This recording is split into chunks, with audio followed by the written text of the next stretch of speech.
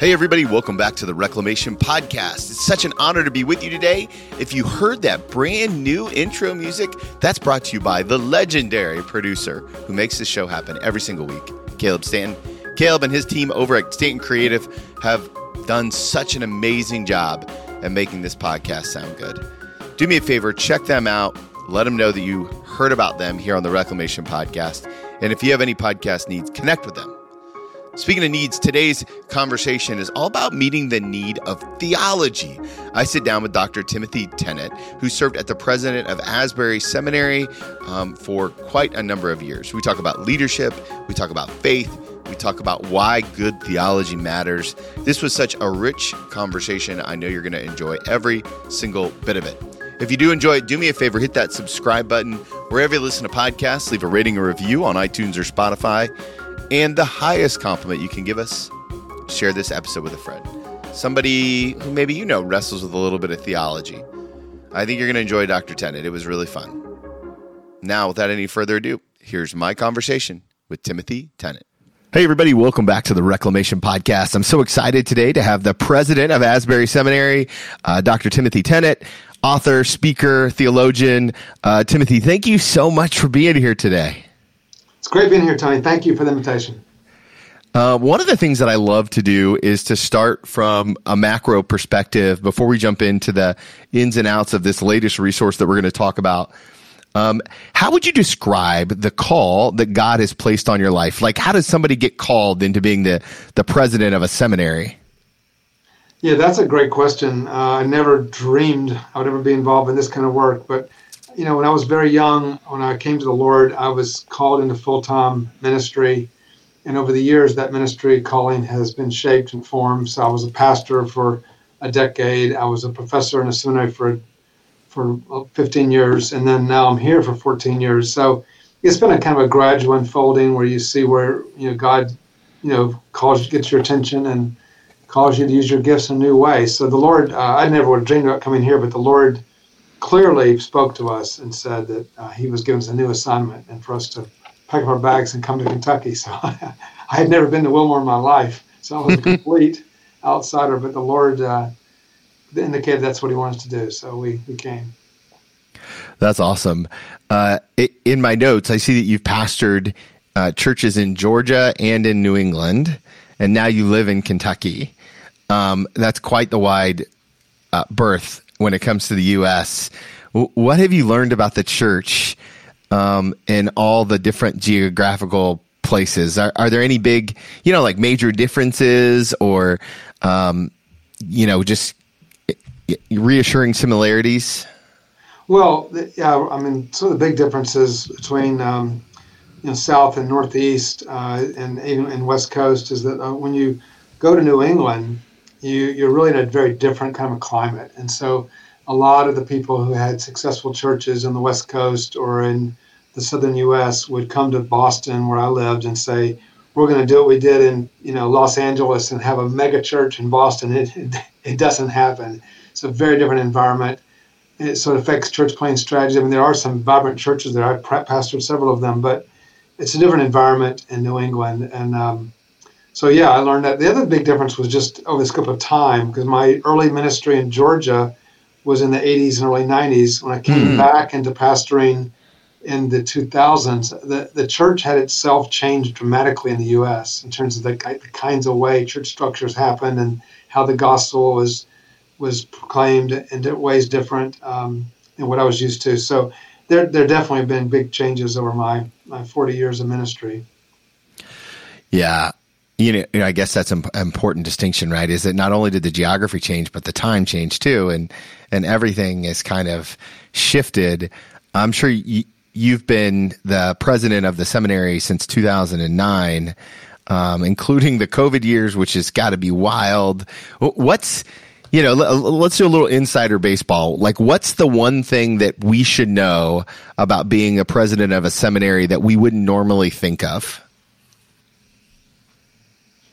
I don't know. I think one of the biggest challenges is that you're dealing with a lot of different constituencies. You're dealing with faculty, staff, students, trustees, you know, donors, friends, alumni, accrediting bodies, church denominations. There's just a lot of groups out there that have in some way a stake in the seminary. And I think in some ways a seminary is also different from a church, and that you have structural differences between like faculty and staff and students, where there's actually structural differences in their power and their voice in the institution that's quite different.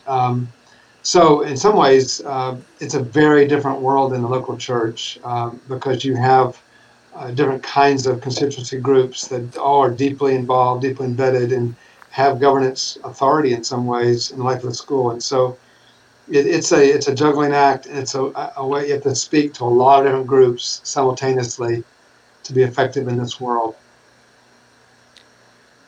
What have you learned about the academic institution on the other side of COVID that maybe kind of like, because it really rocked the local church, but I would imagine that being in the academy, it also really rocked what we thought about schooling. Any big realization in that process?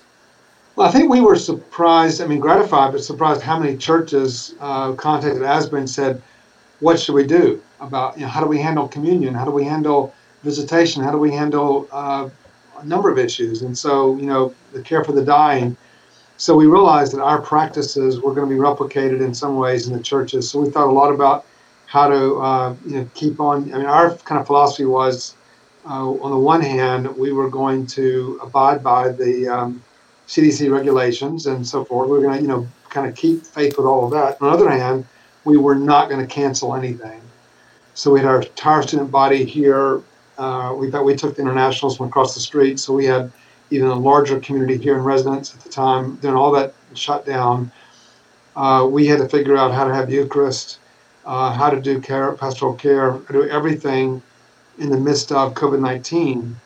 So I think a lot of us, we were dealing with things the local church was dealing with. What do you do about people who are dying? What do you do about sick? What do you do about Eucharist? All these things. So we did a lot of podcasts where we shared my office, our home office, which became kind of like a Grand Central station. I did tons of podcasts from my home office, and we basically had thousands of and this, of course, also rolled right into racial reconciliation issues because of George Floyd and all of that. Of course. So there was a lot of things that were being, people were looking to us for some guidance and this theology. So yeah, it was a wild ride.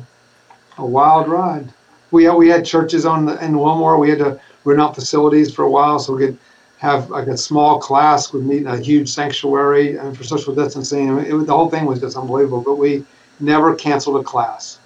Wow. In the whole of COVID. In fact, we had our highest enrollment in our history in the middle of COVID. We broke all of our records of enrollment. So and yet we always abided by, we kept the regulations, but in Kentucky, they were strict, but we managed to keep moving. And we, of course, we had a whole semester online, but, we just kept having it. We had one graduation with students only, no guests. The whole thing, one virtual graduation. A lot of challenges, but we just never canceled anything. We just kept figuring out how to do it. How would you describe the burden of leadership that you faced during that constant pivot? Well, it was challenging because we had, like more than most things, I think our community had a very diverse views about it. So the people who downplayed the pandemic, other people believed it was we were all going to die. We had the whole spectrum there. And so it wasn't easy to lead through that because you had to speak to people who had really deep, attitudes about the pandemic and coronavirus, et cetera. So naturally, I put together a team. The team was diverse in the sense that we had people on the team that really had different views of it, but by design. And so we could actually have good conversations, healthy conversations, and then they made decisions, and the community respected those decisions. We had to do a lot of messaging, of course, and we had, banners on our website. We had a lot of dashboard reporting about how many cases and all that. We had to do a lot of data work. But in the end, we never really had any huge problems on campus. And so people kept basically telling us, whatever you are doing, it's working. So we kind of kept marching through it. But I think the people that were fearful of COVID appreciate the fact that we had people that were cautious on the steering committee, and those that were really focused on let's get back to normal. Also knew that we had people that understood that, so we had a nice, healthy. So I felt like when I was in the room, I was basically hearing the whole community, even though I had 6 people there, or 7 people, whatever it was. So it was challenging. It's definitely a leadership challenge. Definitely. In our Wesleyan stream, the office that you hold right now has a lot of influence. Just Asbury is one of the larger seminaries in our denomination, and kind of just in the Wesleyan Christianity world. What are some of your daily practices that you do to keep yourself connected to God? Because I can imagine with such a big job, being the president of a seminary, and you've got students and residents and students online and faculty and all the different factions that you mentioned. How do you stay connected to God so that you don't lose sight of the kingdom building mission that I know that you've been called to and that Asbury's been called to? Yeah, it's a great question. When I came to Asbury in 2009, I had the spiritual maturity, if you want to use that word, of a seminary professor, and I felt like I felt great. When I got here, I quickly realized a year or so into it that I didn't really have the spiritual depth that I needed to do this job. Wow. And to respond to the issues I was facing. There's a lot of people who their full-time job is to criticize me in Asbury. A lot of people committed to Asbury's demise or whatever. It's a very challenging environment. So I told my wife at one point, maybe a year and a half or 2 years into it, I said, I either have to get out or go deeper. And so we talked about it and prayed about it, and the Lord really led us to a practice. We started an experiment. We decided, well, you know what? This was back in 2012. We decided that we would get up an hour earlier, and we would spend an hour every morning in the Psalms prior to our normal devotional time, and we would do that for 150 days and go through the Psalms. Wow. Go through the Psalms. So we did that, and we got up an hour earlier, and we went through the Psalms one by one. It took us a little longer because it took us a week to get through Psalm 119. But anyway, we finished it, and we at the end of that we realized that the Psalms were actually the great resource for us, spiritual resource for us. And so we said, we cannot stop doing this. This has been so powerful for us. And, I think everybody has to approach their own kind of solution sometimes differently than what we did. But we realized this was God's answer for us. And so we've been doing that, including this morning. We've been doing that every day since 2012. That means 10 years now we've been doing this. And it doesn't matter if I'm traveling on the road, which we're traveling a lot, we still do it over the phone. So we actually have found that spending extended time in the Psalms, and we eventually put out a Psalter, we sing the Psalms as well. We found that was really, really, because the Psalms really brings out all of the conflict, the challenges, the depth, the deep angst, everything you can imagine. I kind of view the Psalms as 150 different journeys of life journeys, and some you may only need a few times in your life, some you need every day, but these are journeys that are there. And I was really unfamiliar with the 150 journeys. Now I know them very well. I think we're now, in our about our 20 some odd trip through the Psalter, and maybe 25. And through that process, the Psalms have become really deeply embedded in my life. And so when I encounter challenges or problems, there's a Psalm to meet that. And that's been there's been other things, but that's been one of the most important spiritual practices that has really shaped my life in the last decade. That's so interesting that you say that. You have no way of knowing this, but I've been praying about what I'm doing for every year. I try to pick up a spiritual discipline, and I'm almost done reading the scripture in the year. And so in January, start over again. And the Lord placed on my heart Psalms. and I'm kind of like talking myself out of it, like it feels a little like, where's the meat? Give me a little bit more Jesus. But I think I think you just sealed the deal for me. I'm going to do it next year. So Absolutely. I can send you some resources, but and we eventually put out a Psalter and also a devotional guide for the Psalms. But I think it was probably maybe the third or fourth year into it. I began to realize in the morning as we sang the Psalms, we're going to hear the voice of Jesus singing with us. And once you realize the Psalms are the prayer book of Jesus that he had, it becomes very powerful when you're actually communing with Jesus in a way that is very powerful. And so you think because the Psalms never mention the name of Jesus explicitly, but actually he's in all the Psalms, and it's very powerful. Believe me, trust me. That's good. And what we'll do is we'll link to that in the show notes. It's on your website, The Meditative Journey Through the Psalms. So we'll be sure to link through that if anybody wants to join me in Psalms next year, and sounds like you too. We'll do it again with you next year. Absolutely. We do it every year. That's great. I do want to talk about your new resource, the Foundations of the Christian Faith, a resource for catechists and discipling. Let's start with defining catechist. For some of the listeners, there's somebody on their treadmill right now who's like, catechist, I should know what that word means, but I don't. How would you define that term in the church today? The word catechesis is really a key word in discipleship and instruction. I mean, it literally means to sound down.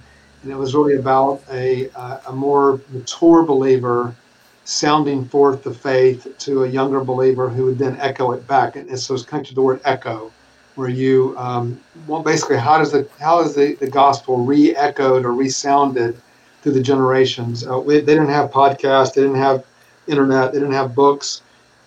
They basically had one-to-one transmission with people to people.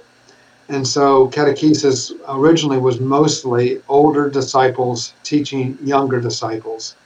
That eventually has, of course, morphed into all kinds of other resources. But I still think there is a powerful human element to discipleship that's really crucial in the church. But essentially, it's a word, an ancient word for the church for how the faith is passed down. Therefore, it's connected to discipleship and basically how we instruct new believers in the faith. This is a thicker book than what I normally get from Christian authors. I'm trying to say that as carefully as possible. I don't mean it in any way other than just this. You clearly put a ton of time and energy into it. How did you know that God was calling you to write something that was so in-depth, so thorough? Like, who gets called to write a catechesis? Well, I think it was a pretty obvious thing for me because there was so much, clearly a problem with the falling off of biblical literacy and Christian practices in the culture and in the church itself. And so one of my advantages of my position is I travel over the country, over the world. I made multiple worldwide trips to every continent. And I spent a lot of time talking to our alumni. We have 13,000 plus alumni in the world. And so they're giving me feedback, and they're saying, we do not feel like we have resources to pass down the faith well. It used to happen more in the home. It's now being kind of pushed more into the church. So how does the church do this? And even the home, people who want to do it in the home are saying, what do we do? This has been also put out into smaller versions, like just the Apostles' Creed or just the Lord's Prayer, for those who just can't take a book that's 300 pages long. But this brings together all the resources in one place. And the amazing thing about this resource, I didn't have to really think through the contents because the church has, despite all the difference in the church and all the different branches of the church, Orthodox, Roman Catholic, Protestant, the church has basically agreed on why we use the Apostles' Creed, why we use the Lord's Prayer, the Ten Commandments, why that's important. So that's been pretty much a standard throughout the history of the church. So my job was to kind of re-articulate in modern terms, how do you explain to somebody, what the Apostles' Creed means or what the Ten Commandments means, but the structure wasn't too difficult. I did add some things that were peculiar to our culture if you want to discuss that, but the main body of this is very much a part of what the church has been using all through history. Yeah, you've kind of broken this down into three major areas, and then also used kind of three historic, historic to the church documents kind of language here. But what made you break it down into doctrine, ethics, and ordinances? And I'm wondering if you could kind of give us, a 30,000 viewpoint of each one. Like, if someone's like, what is doctrine? How are we answering that, and why was it important to start there?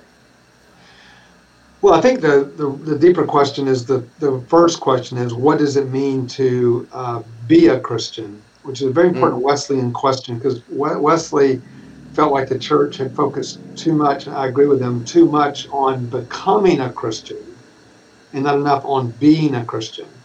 So if you're focused on becoming a Christian, you're focused on evangelism and justification. If your focus is on being a Christian, then you ask, okay, what is the second half of the gospel? What is the role of the Holy Spirit of being sanctified and being formed and shaped?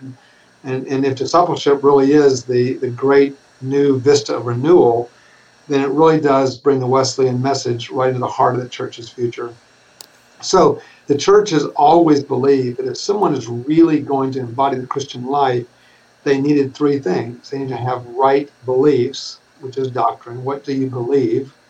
They had to have their lifestyle, I think the word we would use, lifestyle needed to be consistent with Christian principles, what we call as ethics. And thirdly, they need to have practices that would be able to allow them to grow in the faith. We call this the means of grace, probably in our term, the Lord's Supper, baptism, prayer, Bible reading, all of that. So those three components are necessary to really properly form. If you have someone who's just doctrinally formed, and some churches do that, they focus on doctrine only, then you know it's someone who knows a lot, but their life may be unchanged. If you have somebody who is really maybe has some amazing practices, but really doesn't understand what lies behind it and the power of the gospel, then you also have a problem. So it's trying to bring together, belief, lifestyle, and practices into one whole, cohesive whole, because that's really the heart of what actually means when we become disciples of Christ. Hey guys, just pausing this conversation with Dr. Tennant to remind you to sign up for the Spirit and Truth Conference. March 2023, Dayton, Ohio. You're going to want to be here for speakers like Kim Moss, Maggie Ulmer, Matt Reynolds, and so many more. You're going to love the essence of this worshipful conference.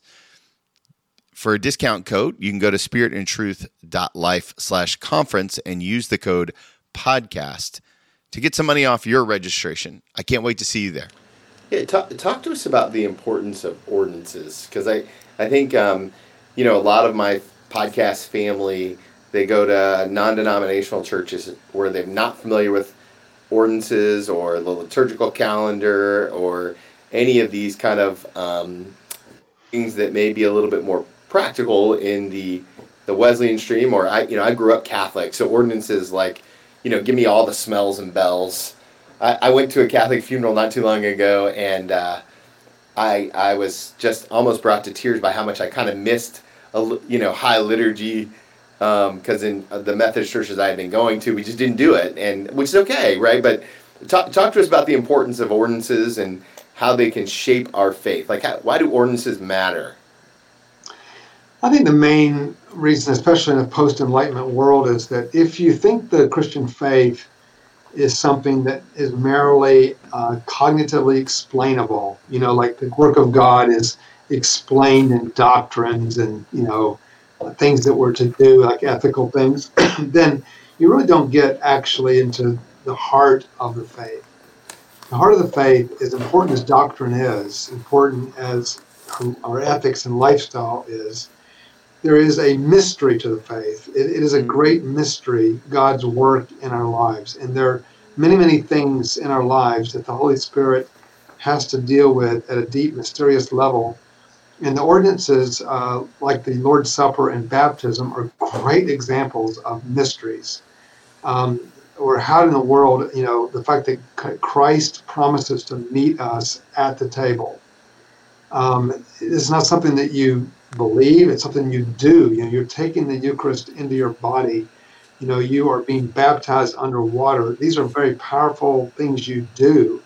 And the amazing thing is God promised to meet us in those situations. So I think the mystery of the gospel is captured really well there. And I think there's something about the power of, especially the Eucharist, where you regularly remember your baptism and you re-enter that mystery of the faith is really, really powerful. And I think that ultimately you can't really experience Christianity unless you understand that there is a mystery to it that goes beyond just what you can explain or put in a tract or whatever. What did we lose as a church when we cut out liturgy?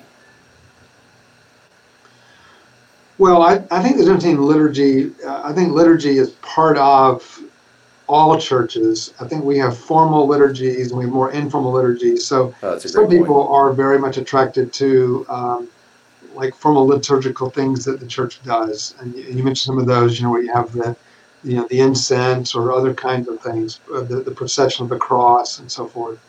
But I do think that in some ways all churches have rhythms, life rhythms that they experience.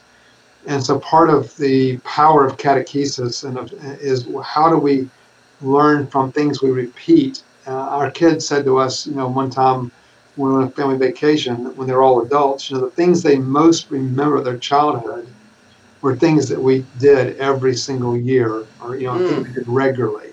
The regular rhythms of life, the things that are most embedded in our lives. So even Pentecostal churches have very deeply held rhythms of things that are part of that experience, being a Pentecostal.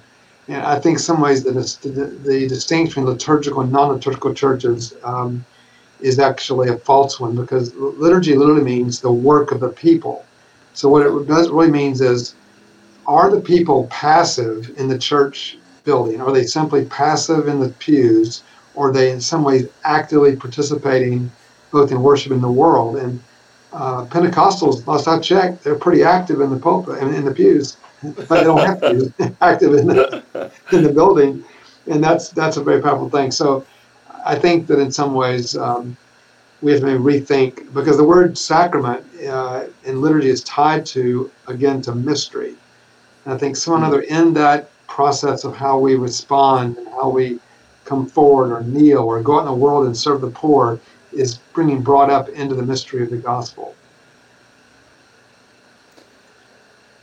So when we think about this process of disciple making and catechesis, how do you let that play out in your life personally? I mean, you're obviously super busy. You're surrounded by people all the time. How do you pick your spots on, like, yep, okay, this is a person that I'm going to pour into, or find those people and bring them in? What's kind of your discernment process in that? Because I imagine there are some people who are like, man, I just don't know that I have time to make disciples. Well, that's true. The time is always a factor, but we do what we're committed to doing. I have gone through many changes over the years of who I disciple, but at this stage of my life, I'm focused mostly on very senior leaders, that people, that, especially fellow seminary presidents, or in some cases they're like provosts or deans, people that are just new to this world, who really need a lot of help and mentoring and guidance, because I know this world. I think in some ways we have to always ask, what is our world? What are the areas where we have expertise? And so I focus more on that. So I spend some time with people, and there's a fellowship. You may not know it. There's actually a fellowship of evangelical seminary presidents across the whole country. We meet together, we pray together, we have meetings, we talk, and we are all in fellowship together. And there's several ones of those that I spend a lot of extra time with, that have asked or reached out to me in some way. So I think in my whole life, over the period of my life, it's the people I've done is different, but that seems to be the group that I mostly spend time with now.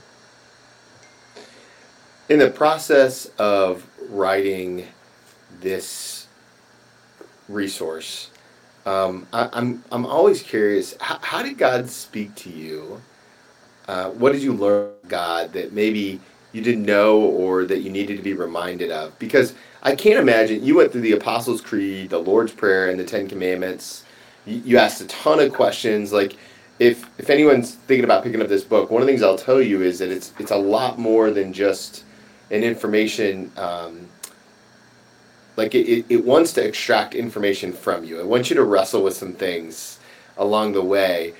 What happened internally with you as you put this out into the world?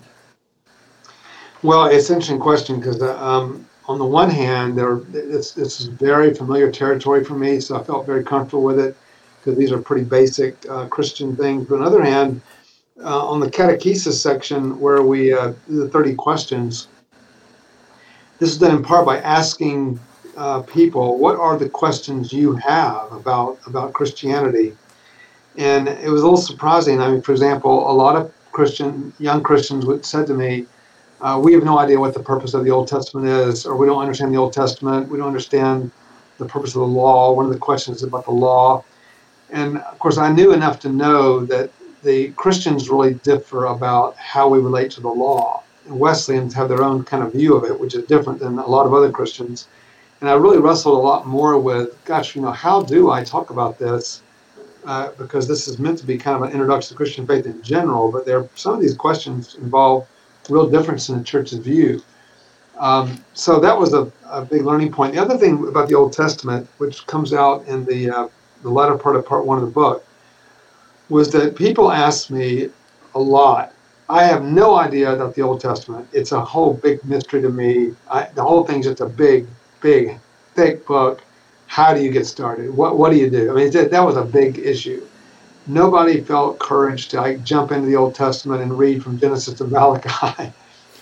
And so I realized that, and also how it relates to the New Testament. So I realized, if you know 4 figures, Adam, Abraham, Moses, and David, if you're just introduced those 4 figures, basically the Old Testament really does open up for you, and the New Testament finally makes sense, because if you know just those 4 figures, that's the main way the New Testament relates to the Old, is through Adam, Abraham, Moses, and David.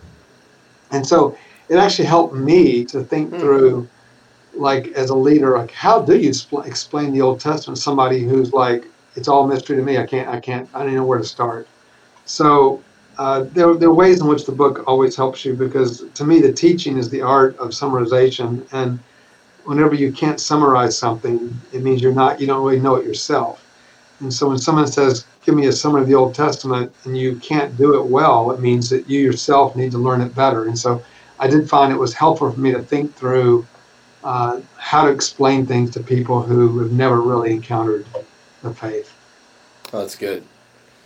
As this book, by the time people listen to this, the book will have been out in the world for almost a year. What is your prayer in having this out here? If someone picks up this book, but listen to this conversation, they're like, man, this is exactly what I need. What should we be praying alongside you? Because I know my community loves to pray. What should we be praying alongside you as people put this book in their hands? Well, what we pray for is disciple believers. And I think that, the Gen Z, the Alpha generation are hungry for people to say to them, being a Christian actually means something. And I think we have a long period of minimalistic Christianity where basically the evangelical movement has asked the question, what is the least someone has to do to become a Christian? That's been our kind of mantra. That's been our, unfortunately, our, prom directive. What is the least one has to do? We try to lower the bar. I think we have to declare that project over. And I think we're now in a new phase where people are saying, no, I want to know what is Christianity. Give it to me full strength. I want it. Give me the Tabasco sauce. I don't want to just, have mashed potatoes. Give me the whole thing. So this is really laying out, okay, this is the foundation you need to build on. And of course, from this foundation, you can build the rest of your life. But I do think that the church can pray, your church can pray, that we get beyond the minimalistic Christianity that has obviously failed us and failed our culture, and move to a more robust non-eroded. And I look at myself and say, if I was 20 years old today, and the gospel that's being kind of parried about today, would I be a Christian? The answer is no. I wouldn't. I would never be attracted to the faith, because I would not be interested in what's being put out there today. Wow. So we have to realize there's people out there that are actually praying for, and they don't realize it, but they're longing for something really, really robust, and we should give it to them. That's good. I like that a lot. Since I have you here, I'd be remiss if I didn't ask a question about the next generation of pastors. Right? You're training them up and sending them out. Asbury's, one of the premier institutions for that. What do you see the next generation of pastors? What do you see in them? What words of wisdom do you have for their future church members? Because there's a lot of people listening who are going to be in a church that's pastored by this next wave of leaders. What words of wisdom do you have for them? Well, I love our young people. I love their energy. I love their creativity. I love their innovative commitments. I love their desire to get it done. I find it very inspirational. So I think we're going to a period where the church, as we know, a lot of what we know at the church has to die. But Jesus said, unless the grain of wheat falls on the ground and dies, it will not bear fruit. So we have to go through the death of quite a bit of kind of institutional life Christianity and really see something else reborn. I think our generation was very reticent to accept that and to even embrace it, the death of anything. We want to kind of keep these institutions rolling. Yeah. But I think this generation understands that that won't work, and we have to see the birth of something new. We're seeing, for example, thousands of church plants. We've trained already over 1,000 church planters at Asbury since I've been here, and we're launching a whole new center for church publication. And what we're seeing is churches that are being planted, in tattoo parlors, in pubs, in Home Depot break rooms, schools, whatever.